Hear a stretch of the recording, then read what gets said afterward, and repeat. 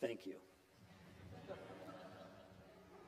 Now, we are in a series, as was mentioned by Mark. We are in this series talking about the mothers of Jesus.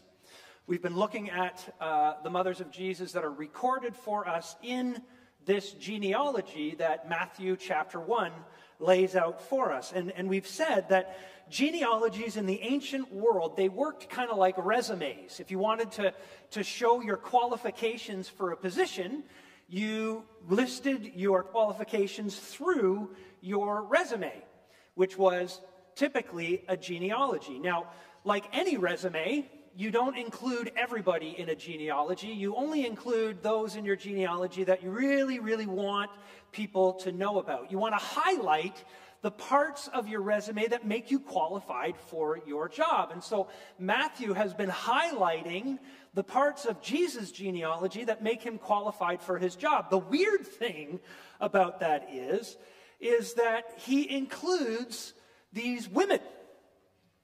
Now, you wouldn't typically include women in an ancient genealogy to begin with, but what's especially strange about this is that Matthew is including these so-called sort of notorious women.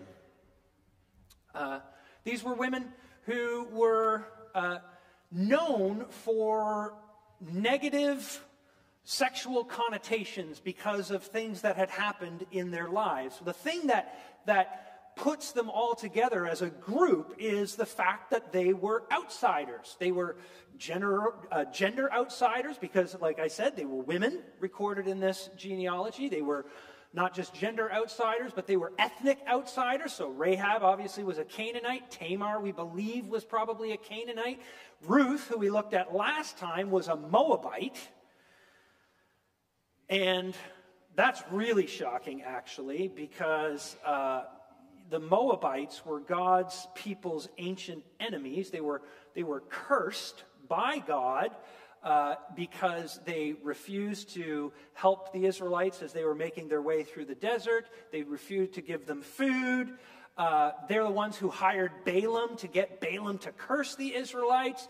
They had their women go and try to seduce the Israelite men and bring them into sin and bring them into mixed marriages, to the point where God finally said, no Moabite will ever be allowed to enter my presence forever, even to the 10th generation.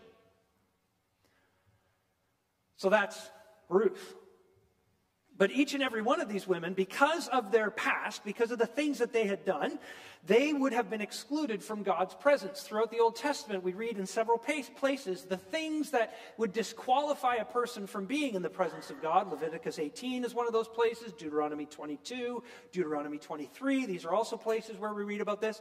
Each and every one of these women would have been disqualified from being in the presence of God. And yet, Matthew says that Jesus brings them into his family. Look, it's Christmas time. We're getting into the season of Christmas parties, right? Who do you want to come to your Christmas party? You want people like that? People with this kind of checkered past, this kind of record? Maybe you're going to have your kids bring friends over Christmas to hang out. And what if your kid came home with a friend who had this kind of history? How would you feel about that? Do you want people like this within your family history? Do you have these kind of people in your family? When you get together, you've got that crazy uncle who's a flat earther or something, and whenever they show up at the family gathering, everybody kind of crosses their fingers and hopes that they don't make a scene and try to give you a PowerPoint presentation demonstrating that the earth is completely and utterly flat. Or that rabble-rousing, that one black sheep in the family who people don't really like to talk about, because whenever you do talk about that person, it's always negative and it's always done with a bit of head shaking and a bit of going, yeah, well, what do we do about him, or what do we do about her? We can't really do anything about it, but there they are. Are those the kind of people you would like at your Christmas party? Do you have that family member who, because of them, your family name kind of has a taint on it? You know, when you introduce yourself to people and you say, "Hi, I'm so-and-so," and they go, "Oh, what's your last name again?" And you say such and such, and they go, "Oh, are you so-and-so's brother? Are you such and such's sister?" And you go, "Yeah." My poor sister, who is 2 years younger than me, had to follow me through high school. And that wasn't always easy for her because, you know, let's face it, we judge people based upon their associations, and she was associated with me. And so there were some teachers that had some preconceived notions about what kind of student she was going to be like, and it made things a little bit harder for her. Maybe you're that black sheep in your family. Maybe you're that person that the family is just kind of getting tired of. You know, you have broken promises over and over again. You have burned bridges. You're the person that makes a scene at the family gathering, and you say that you do it because you're the person who likes the issues to be brought on the table and not hidden from everybody, but you're actually kind of a hothead.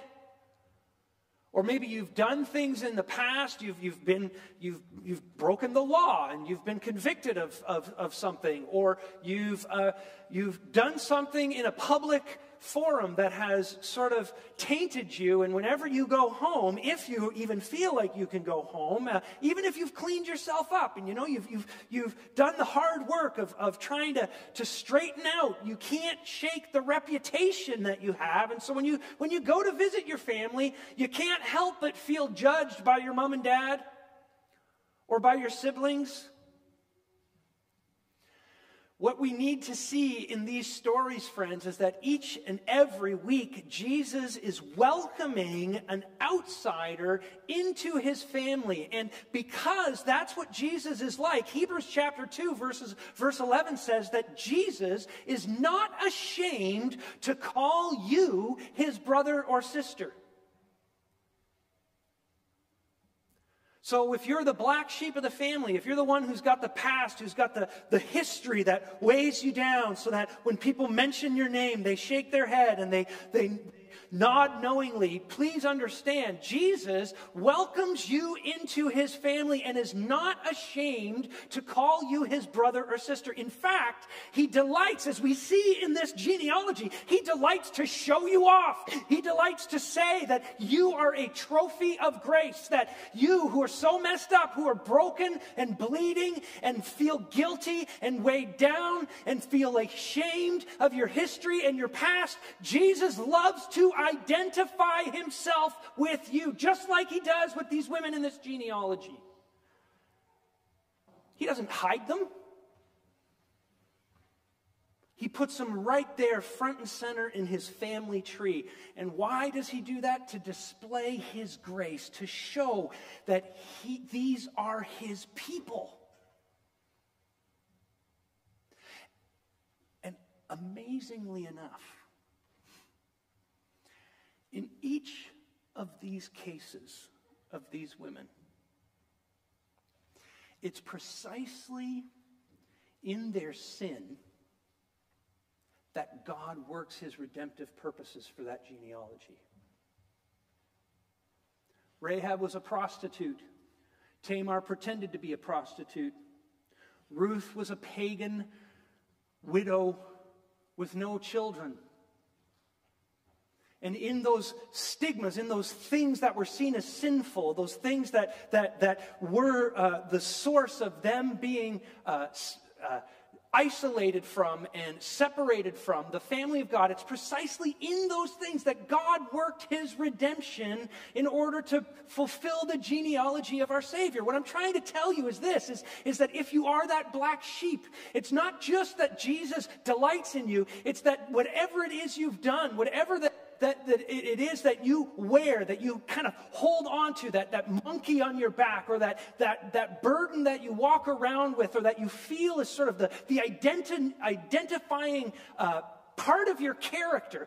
Jesus works through that very thing, his redemption in your life. And when you come to this church and you hear testimonies from people becoming members, what you discover is that I'm not lying. It's true over and over and over and over and over and over again. That's how our God works. It's unbelievable. Now, when we get to verse 6 in Matthew chapter 1, it's a little bit different than what we've seen so far. When we get to chapter 6, we say, Obed, the father of Jesse, and Jesse, the father of David, the king. Now, the second half of the verse says, David was the father of Solomon, whose mother had been Uriah's wife. Every other time when the woman is mentioned, it's her name that's given. This time, the name isn't given. Is that a slam on Bathsheba? How many of you ladies who are married want to be known as your husband's wife? Does Jessica want to be known as Paul's wife? No, you don't like that, right? And it looks like this is kind of a slam on Bathsheba because of the terrible thing that had happened in her life, but it's actually the opposite. You see, this is Matthew setting up a trap. He's putting a slam on David. Because you see, the people are listening to this genealogy, right?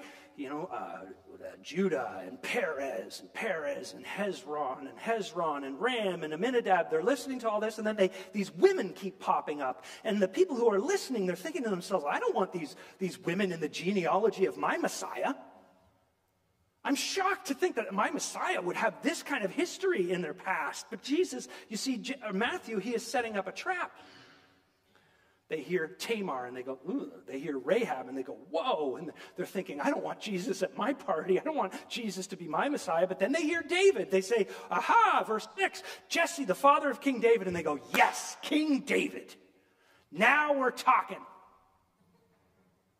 That's the kind of guy I want in my genealogy. That's where I want my Messiah to come from. David, the hero. David, the king. David, the greatest king that Israel ever had. He ushered in 40 plus years of prosperity and peace. Those were the good times. That was the highlight. He was Israel's best king. That's the guy we want. And then Matthew says, oh, and by the way, he was the father of Solomon, whose mother was Uriah's wife. And that's the trap. Let me jog your memory. Many of you know this story, so I'll be quite brief about it. But David was quite a popular young man. He did an amazing thing when he defeated Goliath on behalf of the people of Israel, and he became famous, and he became popular. Now, King Saul was jealous of David. He didn't like that this young man was becoming so popular, and so he conspired to have him killed. And so David had to leave. And so he flees. We read about how he flees into the wilderness, and he kind of becomes this dashing, romantic figure, you know. He's a little bit like Robin Hood. He's on the lam, he's on the run, but he's a good guy. He's the kind of guy that you can identify with. And he goes on the lam with a bunch of friends, his closest friends. They were known as his mighty men. And you read in the book of Samuel about these acts of valor and these acts of greatness and brotherhood that these mighty men performed on David's behalf. They did things for him and with him that were amazing and astounding. And David formed this incredibly intimate bond with these guys. And one of those guys was a guy by the name of Uriah. And he was a great soldier, and he was a great friend of David. You can imagine that at night in the wilderness, around the fire, he and these mighty men, they're sitting around and they're talking, and they're sharing their war stories, and they're reliving the adventures that they've had together. They're bonded very, very tightly. Now, fast forward a number of years later, Saul is gone. David has risen to the throne. David has conquered his enemies. And we read that David one day is, when all his men are out at war, he's just walking around on the roof of the palace, and he sees this beautiful woman, and he has to have her. And so he gets her, and he sleeps with her, and she gets pregnant. No problem. David knows how to solve this problem. He calls Uriah, this woman's husband, back from the war, and he's going to cover his tracks. And he says, hey, you've been working really hard out there. You've been living the hard life on the land, going to war, etc. You need a little bit of a break, some R&R. Go home. He says, bathe your feet. That basically means sleep with your wife. Get pampered a little bit with her. And Uriah refuses. He says, how could I do something like that when my comrades, my brothers in arms are out there sweating and slaving the hard life under the sun, fighting our enemies? I can't do that. And David tries again. He brings Uriah over, has a feast, gets him really good and drunk, and then he tries to have him go home and sleep with his wife, and Uriah won't do it. He is a man of honor. He is a man of integrity. A man of integrity. He refuses to do it. And so David, he goes, oh boy, this is a problem now. I know what I'll do. Tells Joab, the commander of his army, he says, okay, Uriah's coming back. What I want you to do is I want you to put Uriah at the most dangerous part of the fighting. And then just as the enemy's attacking, I want you to actually withdraw. Don't tell Uriah you're doing this, but withdraw the troops so that Uriah is kind of left on his own and he'll be killed. Joab does it. Sends a note to David saying it's done, deed is done, Uriah's been dead. Uriah is dead, and David sends back another note saying, hey, well, these things happen. This is war. War devours one man after another. He shows almost no guilt. Like, he's not like Lady Macbeth, when Duncan gets killed, she helped conspire to have King Duncan killed, and she's overcome with guilt, and she's constantly washing her hands, going, out, damned spot, because she's feeling the weight of guilt for her sin. This is not like the narrator in The Telltale Heart, the Edgar Allan Poe story where the protagonist kills a friend, and then he hides his body under the floorboards, and he thinks he hears this beating heart in his house time after time after time, and it drives him insane. Because of his guilt, this isn't David. David sleeps quite soundly until, of course, the prophet Nathan comes and confronts him with his sin, and David repents. Now, why am I telling you all of that story? Because of Matthew's trap. Remember, he's included all these women who are moral outcasts. And the people are listening, and they're going, this one's an outcast, that one's an outcast. He's got Jesus has all these awful people in his lineage. But then he brings up David, and people go, yes, David, the best person, right? He's the ultimate insider. He's a man after God's own heart. He is in the line of Judah. He reigned for 40 years on the throne in Israel. This is the golden age, and yet he has one big blot. What's that? Oh, he's an adulterer and a murderer. The ultimate insider is guilty of sins that are even worse than these women. So they could have been slamming these women in their heads as they're listening to the story. They don't want her in their family tree, but what about David? They like David. Oh, but wait. Remember what he did to Uriah's wife? Here's the point. Matthew is getting at grace again. Our beloved David, our revered David. What Matthew is saying is based on David's record, the ultimate insider, based upon his own moral record as an adulterer, as a murderer. He didn't deserve to be in the family of God any more than these sordid women with their sordid pasts. And yet the picture that Matthew is painting in his genealogy is all kinds of people with all kinds of stories and all kinds of history sitting at the same table. You have a foreigner, you have a prostitute, and you have a king. And they're all together at the table in the family tree of Jesus. Why? Because he came to bring salvation, and everybody needs that. The good people need it, the bad people need it, the upright people need it, the messed up people need it, the bankrupt people need it, the wealthy people need it. He is not ashamed to call any of them brothers and sisters who would know that they need his salvation, that even their righteousness is like filthy rags before the perfect, pure holiness of God, and they're willing to humble themselves and put their trust in Jesus. Doesn't matter who you are, that's Who needs him? In our world, everything runs on the resume or the pedigree. In some cultures and some traditions, it's your family. It really is the family that you come from. In our culture, it's your money, how successful you are. Or maybe it's your home, how big it is, or how beautiful it is, or how modern it is. You know, I don't know if you do this. I know I do this. You meet someone and you discover, oh, they're from there? Like I grew up in Niagara, okay? I escaped Niagara.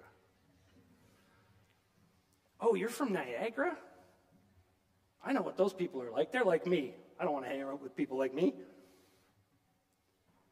Or you discover that someone has a degree from a particular institution. Whoa, they went to Harvard. Whoa, that's someone who I want to get to know. That's someone who I want to hang out with. Or you discover that they're the CEO of a company or a corporation. You go, man, that's one impressive dude or woman. They're amazing that they could be in that position, in that kind of an organization. They must be something else. Those are the people that I want to know. We judge on that. We do. We say, even in the church, that we're all the same because of grace, but we have our pecking order and our hierarchy of the things that impress us and the things that don't. And what Matthew shows us in this genealogy, pointing us to Uriah's wife, is not so much to show us that Bathsheba is in, but to show us that David, that grand Old Testament figure of greatness, a man after God's own heart, the man who wrote many of the Psalms that you love and that you read with pleasure and take great comfort in it, that man was desperately in need of the very same grace that each one of these foreign widows required.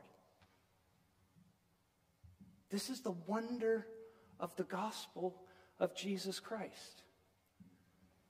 It is the great equalizer because the good aren't in and the bad aren't out. It's the humble who are in and the proud who are out.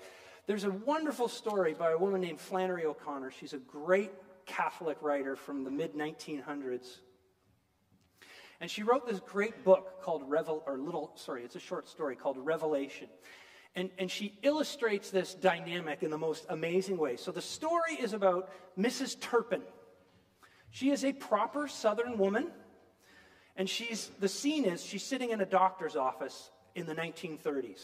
And all around her in this doctor's office are people from different races and different temperaments and body types and parts of town. And this is a small town, so she knows where people are from. And she's talking to another woman who's a lot like her that she's met there, and they're both just sort of clucking their tongues about the different types of people in the room. Saying things like, you know how they are, you know how those people are. She is so self-righteous. Now, there's a young woman or a young girl sitting next to her and she's reading a book. And she's not saying anything. But she's listening to Mrs. Turpin and this other woman just kind of tear down these other people. And she's getting mad. She's getting madder and madder and madder. And the more Mrs. Turpin goes on blathering about, how good she is and how bad everybody else is and how wrong they are, this young woman is listening, and her name is Mary Grace. And as she finally gets madder and madder and madder, finally she takes her book and she throws it at Mrs. Turpin and she hits her in the eye. And then she leaps on her and knocks her to the floor and she starts choking her. And everybody else has to pull her off. And so the people all pull her off and she's looking angry at her. And Mrs. Turpin straightens her clothing out again. And she looks at her and she says, well, young lady, do you have something to say to me? And Mary says, go back to hell where you came from, you old warthog. Yeah, now you know why I like Flannery O'Connor. She's crazy.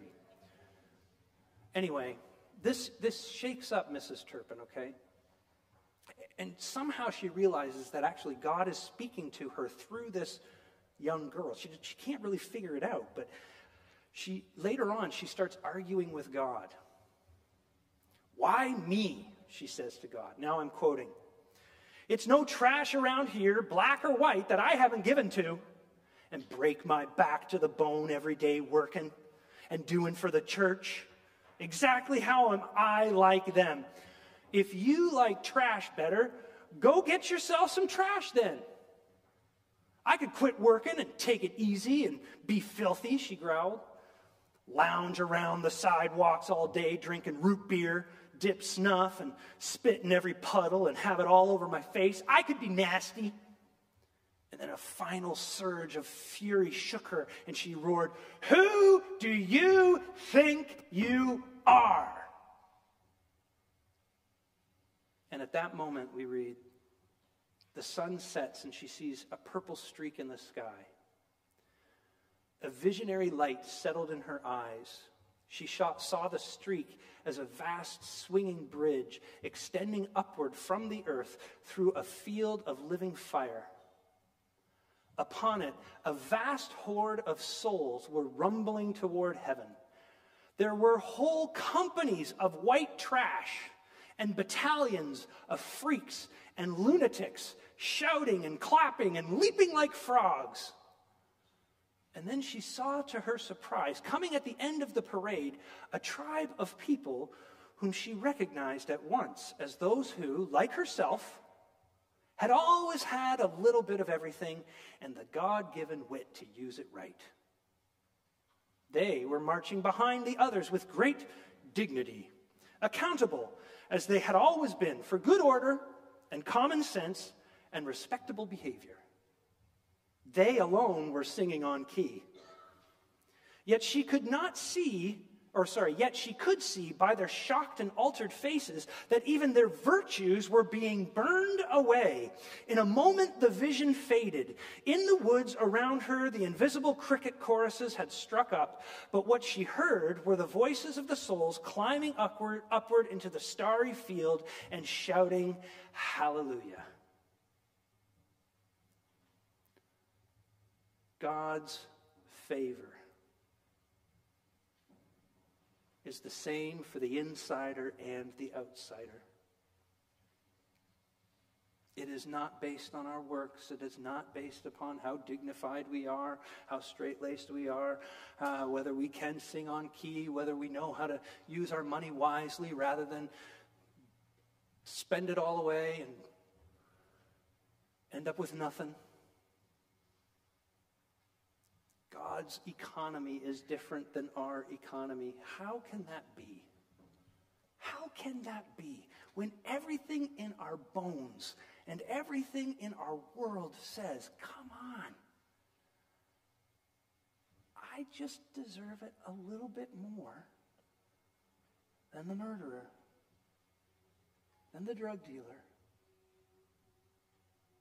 than the sexually immoral? Look at the last verse of this passage, verse 17. Thus, there were 14 generations in all, from Abraham to David, 14 from David to the exile in Babylon, and 14 from the exile to the Messiah. Why did Matthew include that? 14, 14, 14. 6 sevens, okay? So what? Well, Jesus is the seventh seven. In the Bible, the number 7 represents perfection or completion and rest. For in 6 days the Lord made the heavens and the earth, the sea, and all that is in them. But on the 7th day, God rested. And the Old Testament Israelites, they were told by God to every 7th year to leave their fields fallow and not actually harvest them, to give the land time to rest. And after 49 years, 7 cycles of 7. You'd get the 50th year. All the land was supposed to lay fallow, and the land was supposed to be returned to the ancestral family that owned it. So if your family had land that it ended up losing because of, for some reason, that they had to sell it to someone else, it had to be returned to you. It was the year of Jubilee. And what it was meant to do was was meant to represent the inner peace and shalom that God would ultimately bring, this rest. And Matthew is saying, Jesus is that Jubilee. The reason it can all be by grace, friends, is because for every single one of us, Jesus has accomplished for us the thing that we needed accomplished. We were rebels. We had decided to be our own masters and lords. We had decided that we knew better than God how we ought to live and what makes the good life. And so we decided to take it on ourselves. And what we had done in that is we had mucked up our own lives. We had mucked up the lives around us. We have black sheep in our family. We have relationships that are broken and it seems like they cannot be restored. We have turmoil in our world. We have oppression of one people over another people. We have warring nations against one another. We have the rise in the United States again of anti-Semitism. We think, haven't we gotten past this kind of garbage? And the answer is no, because what lives in the human heart is a desire to rule ourselves and therefore others. But Jesus came to put an end to that, to put an end to you and I living on that treadmill of performance so that we can rest.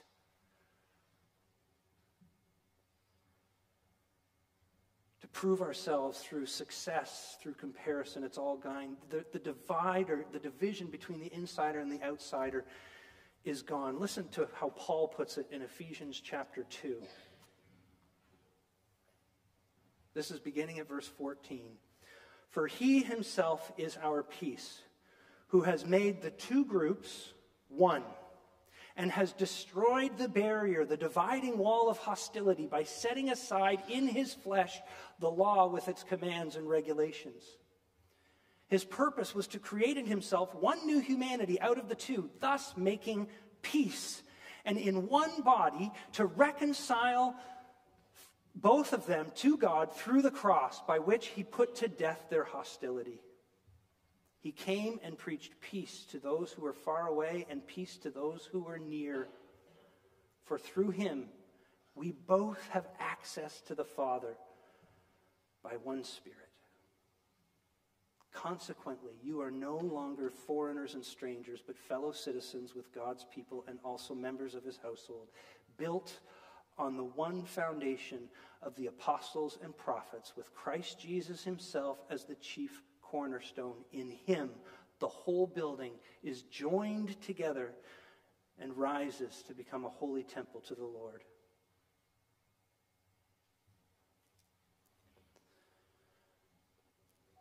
Do you ever feel snubbed? Feel like the outsider? Do you look around this room and do you think to yourself, I don't think I fit in. I don't have the look. I don't have the lifestyle. I don't have the social status. I don't fit. I'm sorry you feel that way. But I can tell you, Jesus knows you fit. And my prayer for this church is that anybody who comes here will know they fit. The rich, the poor, the stable and the unstable, the people whose lives are careening from one disaster to another, who are afraid to admit that behind it all, they're a mess. I pray that the gospel will so root itself in this community that nobody ever bats an eye at the fact that the person they're talking to has a story of brokenness and pain, of sin, of foolishness, because we are all in the same place. And we all live and breathe by the same grace. Please pray with me. Heavenly Father, your undeserved favor rests on all of us. Teach us to let your favor rest on others through us. May we not just be a friendly congregation, good at saying hi to new people. May we not just be a welcoming congregation. May we be a loving family to anyone who walks in these doors and says, I'm a mess, but I need Jesus, and so I'm here. You have broken down the walls that divide all people through the gospel of Jesus. May we be a living picture of that in Grace Valley Church, we pray. In your Son's name.